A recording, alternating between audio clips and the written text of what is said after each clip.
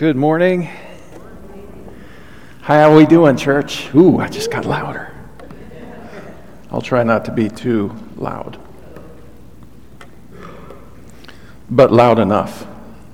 There's a fine line there. Thank you for letting me be gone last week. I heard Rob did a good job for us, and grateful for people to step in, and we got to be with a lot of other ministers and families that are in ministry in the Churches of Christ for the Pacific Northwest. So we had a good time, and we were at Cannon Beach Christian Conference Center and got to eat a little yummy food, lots of good fellowship and prayer time, worship. But we are thankful to be back with you this morning, and we're continuing our series in Deuteronomy, which again, it just strikes me how relevant it is to our situations today. And it's a strange thing because it's a text that is so old, it's so difficult to understand, it's so politically incorrect, and it's so unapologetic about it. And yet I find myself moved to examine my own heart again and again. So we're going to continue to dig deeper into the first 3 chapters of Deuteronomy. Read chapters 1 through 3 at your home, and there's so much good content in there. So we've already talked about in Deuteronomy and the sermon series how Deuteronomy is actually a collection of sermons. It's sermons of Moses, and it's homiletical in nature. And we've talked about how Deuteronomy, it is both reviewing of the past, speaking to the present, and anticipating the future. It is a bridge book that connects what happens before this, Genesis, Exodus, Leviticus, and Numbers, and Deuteronomy itself. Deuteronomy is that bridge from those ancient books to Joshua, Judges, 1st and 2nd Samuel, 1st and 2nd Kings. It sets the agenda for all of those things that happen. So in some ways, Deuteronomy is also like a last will and testament to a new generation. A new generation who's taking the reins, and they are going to be the ones now to finally cross the Jordan River and enter into the promised land. And Moses, in the first 3 chapters, he has a message for the new generation. And his message is this: do better than the generation that went before you. Do better than the generation that went before you.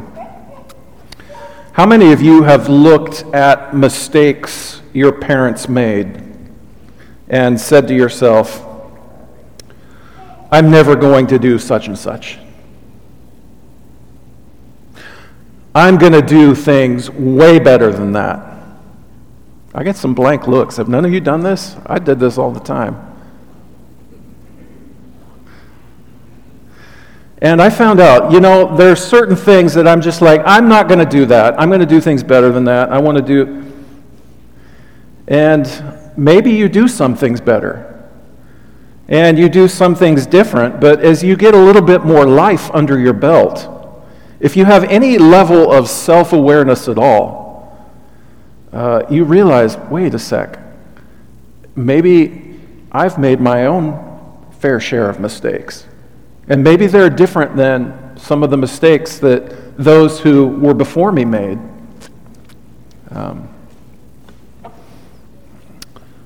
As you grow up, I realized at some point, it's kind of interesting the cycle that you go through. Like, your parents are your heroes. And then something switches, and your parents can do nothing right. And I don't know why we rig the game that way, and why that seems to be kind of a universal truth. It's some of that trying to gain our own footing and make a way for ourselves and gain our own independence. As a young man, I remember being able to point out my parents' faults and mistakes, and I did that even while in my own bad behavior. I largely justified where I was as beyond reproach. And, well, I'm not going to do it that way. I know better. I'm so sorry, Mom and Dad. I was a difficult teenager.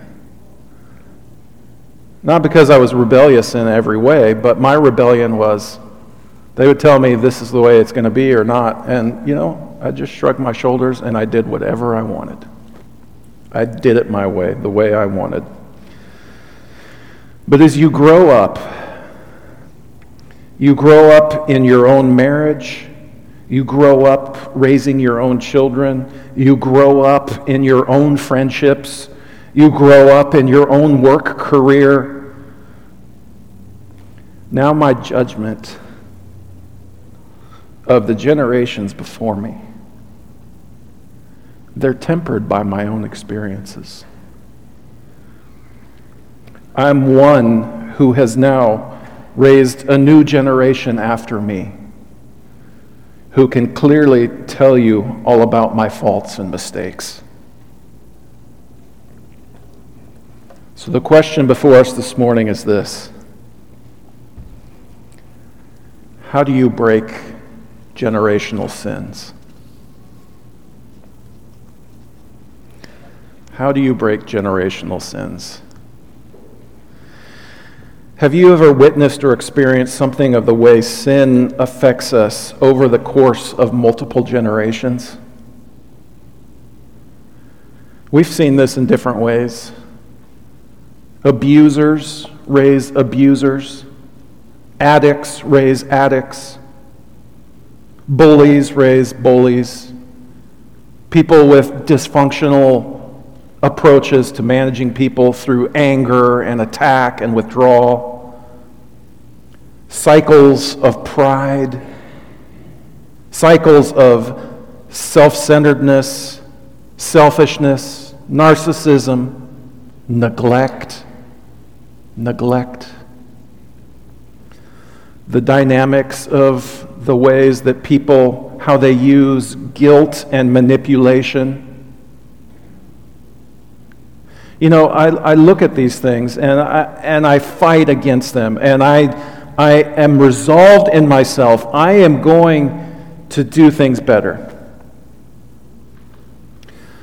And yet I realize I have made my own messes as well. And so Moses' answer to this question, how do you break generational sins?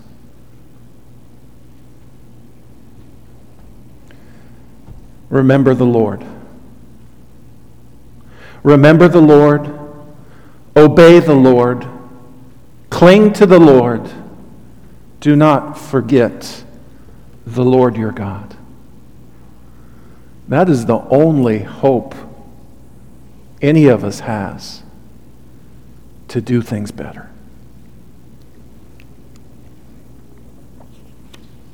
Deuteronomy chapters 1 through 3.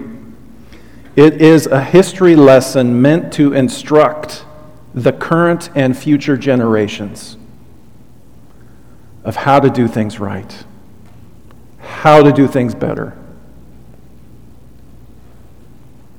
Chapter 4, verse 1, it says this: "And now, Israel, listen carefully to these decrees and regulations that I am about to teach you. Obey them so that you may live, so that you may enter and occupy the land that the Lord, the God of your ancestors, is giving you.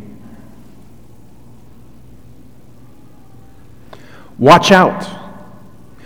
Be careful never to forget what you yourself have seen. Do not let these memories escape from your mind as long as you live, and be sure to pass them on to your children and your grandchildren. In clinging to the Lord our God, the sins of our past, they're cut off. And the blessings of God, they pass on from one generation to another.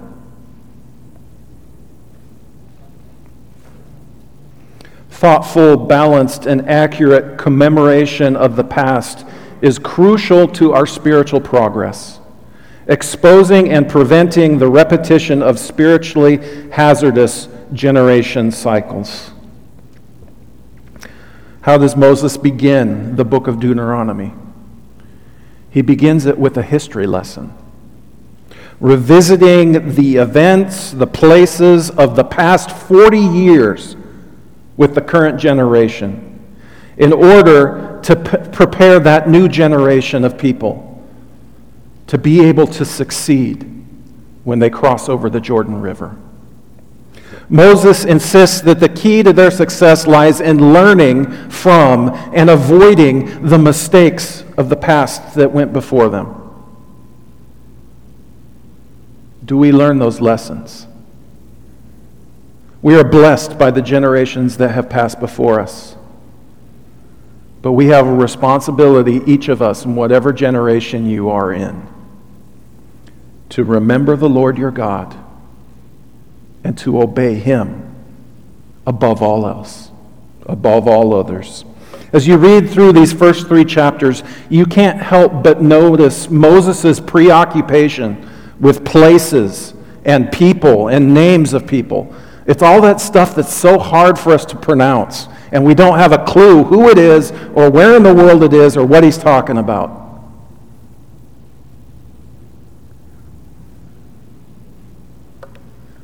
But these are things and people and places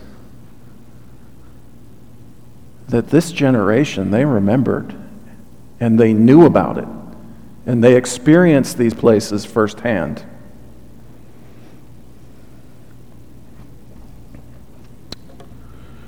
So this wilderness wanderings, all of these times and places and locations that Moses mentions all have a story of a success, a story of a failure. What happened here? What happened here? What did the Lord do at this place?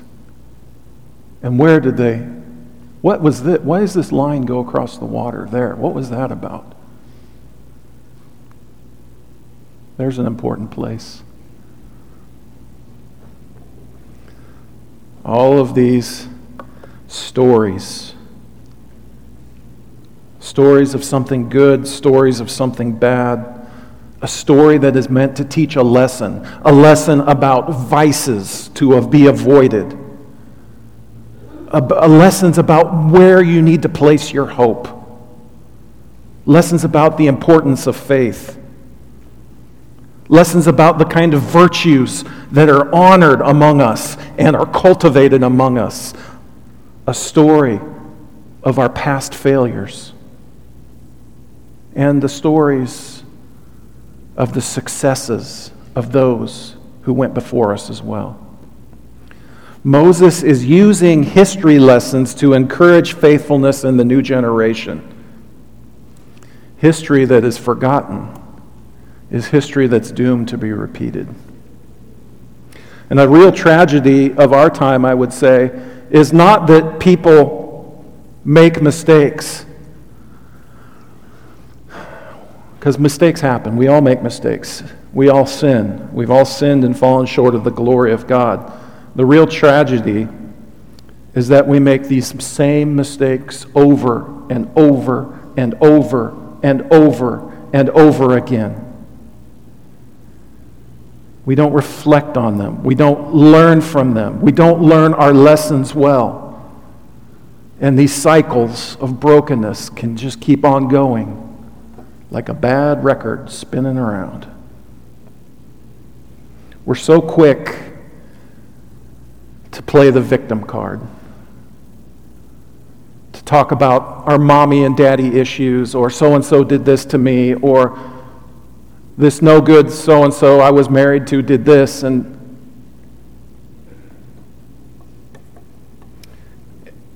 we're slow to own our own stuff in that. We're slow to own up to our own stinking thinking. We're slow to admit our own faults and our own sins. You know, one of the ways that the Holy Spirit uses the stories of the Bible, you think about Bible stories. Some of the authenticity of the Bible is proven in just how crazy it is. These people were crazy. You want to talk about dysfunction? You want to talk about some nasty sins? You read through the Bible, front to back, and it's all of this brokenness and all of this beauty. And the only one who does things perfectly every time is who? The Lord our God. And the Word that became flesh and came and dwelt among us.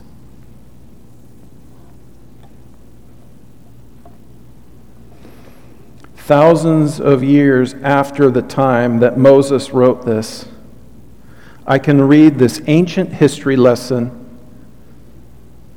and I can draw implications from it that apply to my current life here in this day and age as your minister at the Eugene Church of Christ. I too can remember the Lord my God so that it will go well with me in the land and circumstances I inhabit. Another interesting thing I want to point out is that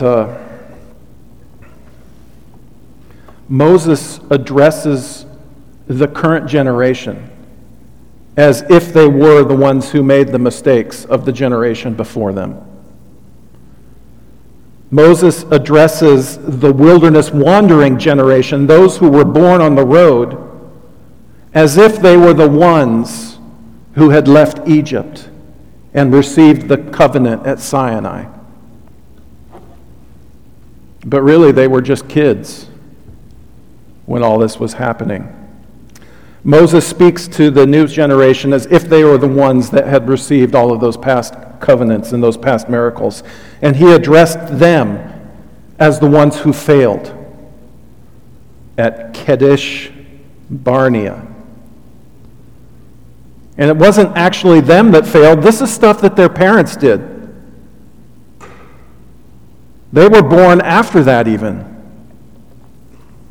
So what is this sin that happened at Kadesh Barnea? What happened there? Moses recounts that history. When we arrived at Kadesh Barnea, I said to you, "You have now reached the hill country of the Amorites that the Lord our God is giving us. Look, he has placed the land in front of you. Go and occupy it as the Lord, the God of your ancestors, has promised you. Don't be afraid. Don't be discouraged." That is the word of God that came to Israel. But what does Israel do at that place? They want to send out scouts to go and spy out the land. Seems reasonable. Show us the right roads to take. Show us And even Moses agrees, and he thinks it's reasonable. And I wonder if this also, too, might be some of the sin that keeps Moses from being able to enter the promised land. Because what happens is, after the Lord says, "Go take the land. Don't be afraid. Don't be discouraged," what do?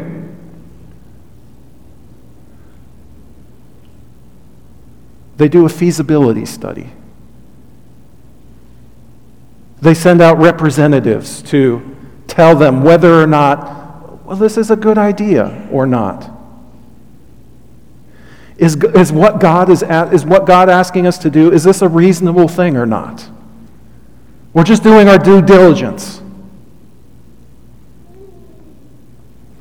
And then the scouts come back and they report, yes, it's a good land. But how many of the 12 scouts that went in there actually advised the leaders of Israel and the people of Israel? How many of them advised them to do what the Lord their God had commanded them to do? Out of 12. 2. You know their names? Joshua, who becomes the future leader of Israel in Moses' place, and a guy named Caleb. We're going to talk about Caleb next week. He's an interesting guy. And they listened to not those 2 that agreed with God, but they listened to the other 10. Deuteronomy 126 through 128. But you rebelled against the command, the Lord your God, and you refused to go in. You complained in your tents and said, the Lord must hate us. That's why he brought us here from Egypt, to hand us over to the Amorites to be slaughtered. Where can we go? Our brothers have demoralized us with their report. They tell us, the people of the land are taller and more powerful than we are, and their towns are large with walls rising high into the sky. And we even saw giants there, the descendants of Anak.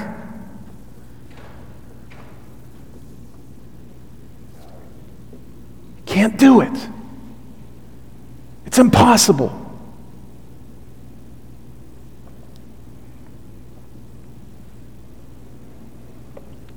So they believe the words of men over the word of God. They completely disregard everything that the Lord had done to bring them to that point. His provision, his loving kindness, his protection, his guidance. And now they call it hatred. As if God had brought them to this place to do evil things to them. I think, wow, how ungrateful and faithless could they be?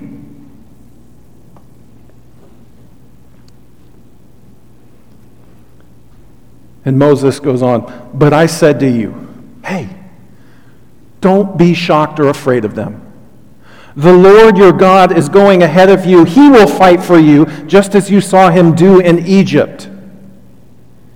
And you saw how the Lord your God cared for you all along the way as you traveled through the wilderness, just as a father cares for his child. Now he has brought you to this place. Why does God call this generation a sinful generation?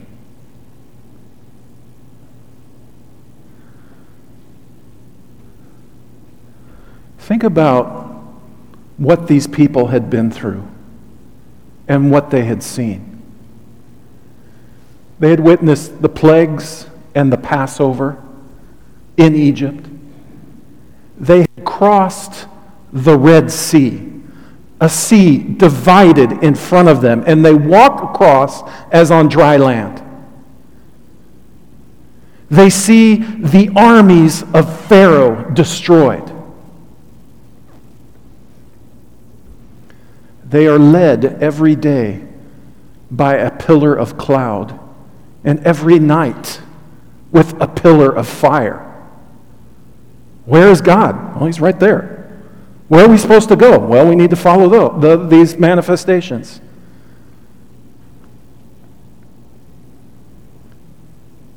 They needed food. They get all the food they need. Manna, quail.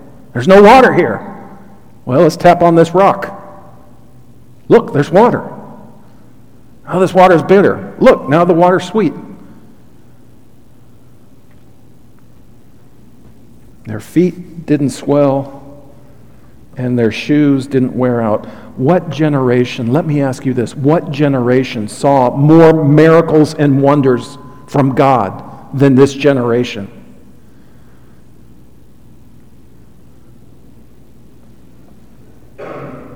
The generation of those that the Lord rescued out of the land of Egypt. Who had seen more miracles than these people?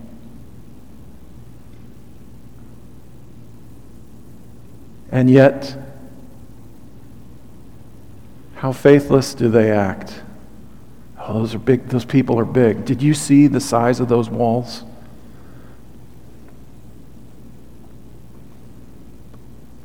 Makes me ask the question, how could a people see and experience so much and be blessed so much and be so profoundly faithless and ungrateful?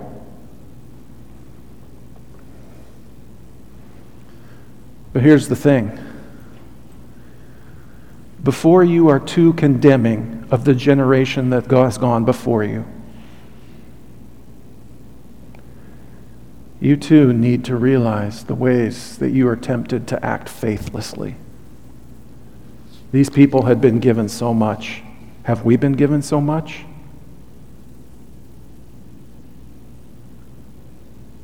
We have the full story of what God was going to accomplish through Jesus Christ.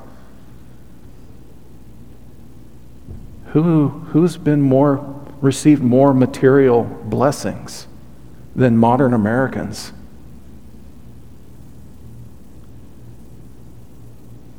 We're fat, we're comfortable. How many of us have ever had to live as a slave? How many of us have been pursued by the armies of foreign nations? How many of us have had to eat the exact same food day after day after day? When was the last time I tried to make a pair of shoes need to last for 40 years?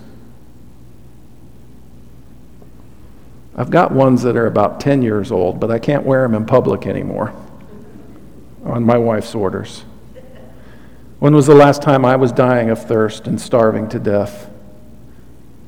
When was the last time I lived as a literal nomad with no place to call my home?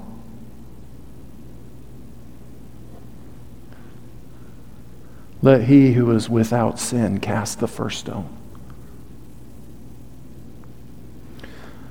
These people had seen so much and been given so much, and they ignore the Lord their God, and they give him no credit at all, and they are not willing to trust in him. Well, the Lord is so angry with this sinful generation at Sinai that he will not let them enter the promised land. They don't get to go in. And it takes 38 years for that generation of warriors and fighters to die away.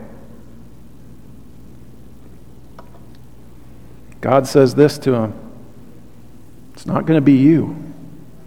I will give the land to your little ones, your innocent children. You were afraid they would be captured, but they will be the ones to occupy it. As for you, you turn around and go back through the wilderness toward the Red Sea. And then when they hear that, they're like, whoa, okay, we'll do what you said. We'll go take the land. And Moses is like, it's too late. The Lord's not going to fight for you anymore. And they're like, we got this. We're going to do this now. We don't want to go back. And they go, and they're whipped up, beat up bad. Soldiers annihilated, killed, driven away. Because the Lord is not fighting for them now. They had that chance. So they slowly then leave, and they're defeated, and they wander around in this little area of the world for 38 years.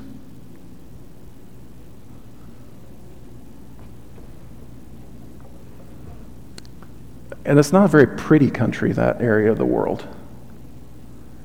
It's not a place that you would think, oh, this is lush and green like the Willamette Valley. You just drop seeds in the ground and stuff grows. And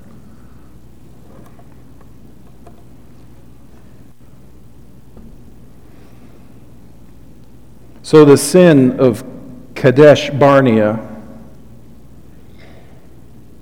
is that these people from Sinai, they don't believe the Lord their God, and they don't remember their history. But where is Moses when he's telling the story? He is telling this story from here.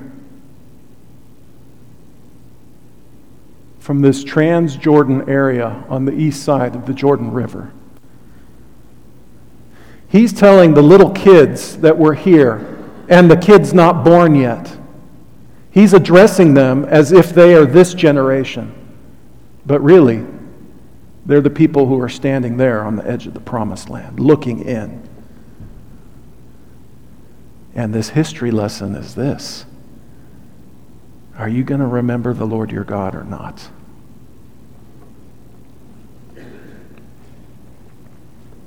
Why does Moses address the new generation as if they were their parents, the ones who had failed at Kadesh Barnea? I think it says something about the way faith works.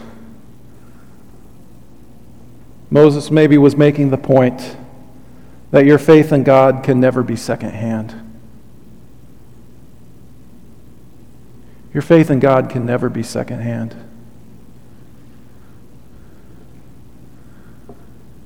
We are all, in our own way, a people who are poised looking into what we think is a promised land. What decisions are we going to make? What are our victories going to be? What are our failures going to look like? So even though it was the parents' generation who left Egypt and received the covenant commandments at Sinai, they now stand in their parents' story. They stand in their parents' legacy. They stand in their parents' place with the same decision that their parents had. The lessons that their parents had to learn are now their lessons as well. The promises that God made are now their promises as well. And you know what? This continues all the way down to us as well. We're people who are abnormally born, grafted into this story.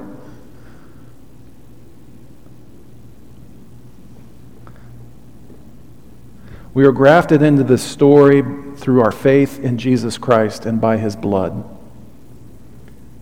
To the point that I read the stories of Moses in Deuteronomy, and I know that the history lessons that I read there, those are for me as well. Am I going to cling to the Lord my God like that? Am I going to trust him like that? Am I going to be faithful like that?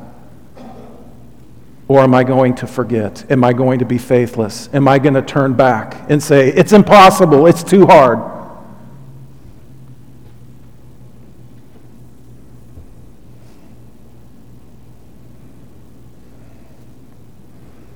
How well did this generation learn the history lesson that Moses gave them?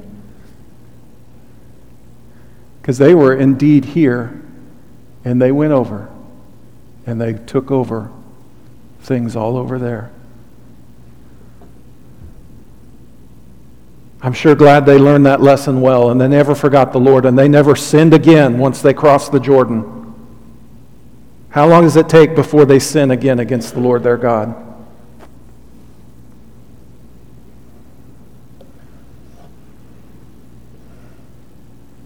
Sometimes they're bold and courageous. Sometimes they are obedient. But did crossing the Jordan and entering the promised land, did it suddenly fix everything that was broken?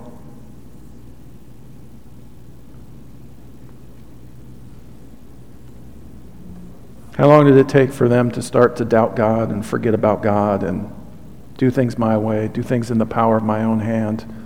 Look at myself and say, hey, I've done pretty well for myself. Look at this. Vineyards I didn't plant. Oh, I didn't build that house. I just walked in. It was empty.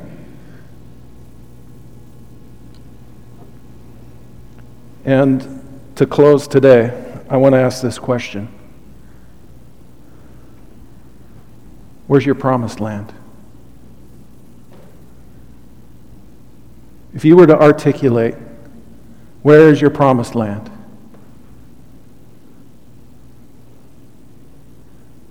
Is it your job? Is it your circumstances? Is it your family? Is it Eugene? Is Eugene, Oregon, the promised land? Whew, that's a tough one to get my mind around.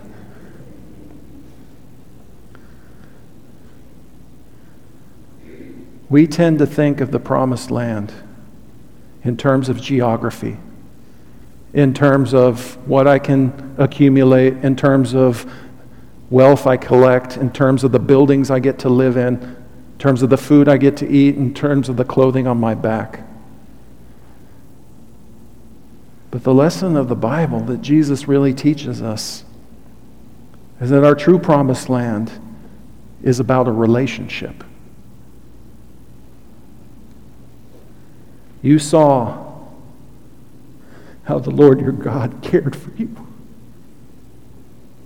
all along the way as you traveled through the wilderness, just as a father cares for his child. And now he has brought you to this place. Do you trust God like that? That is the true legacy of a promised land,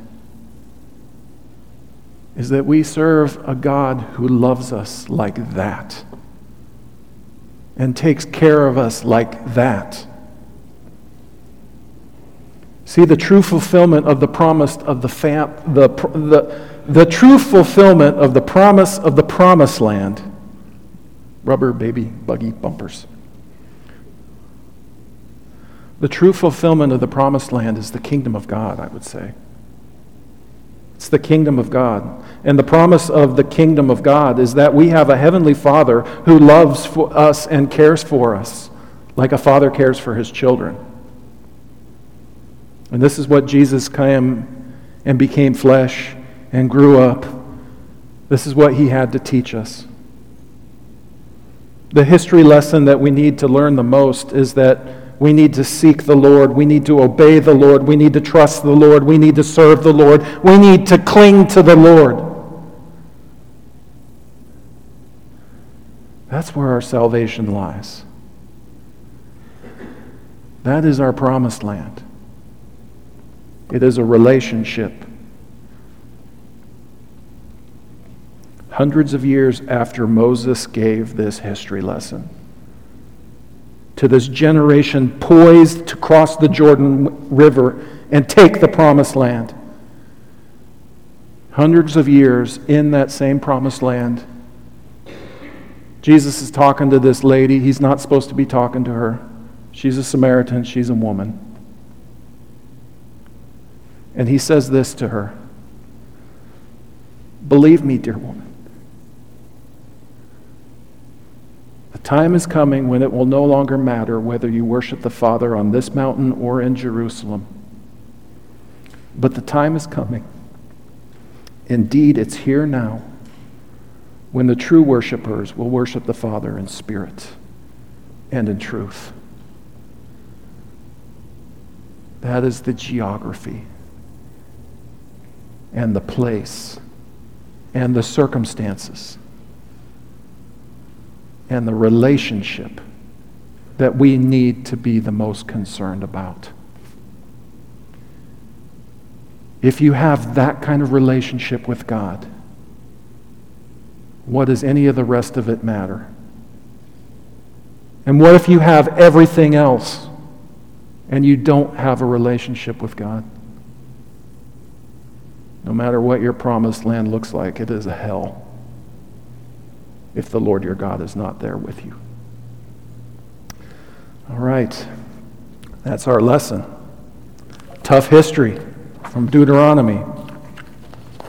But I think that's a hopeful invitation for us as well. So we always offer an invitation to put on the Lord in baptism, or if you would like the prayers of this church, you can find me right up here. I'm going to hand things over to Jonathan now, and we are going to go ahead and sing our invitation song together. Will you please stand?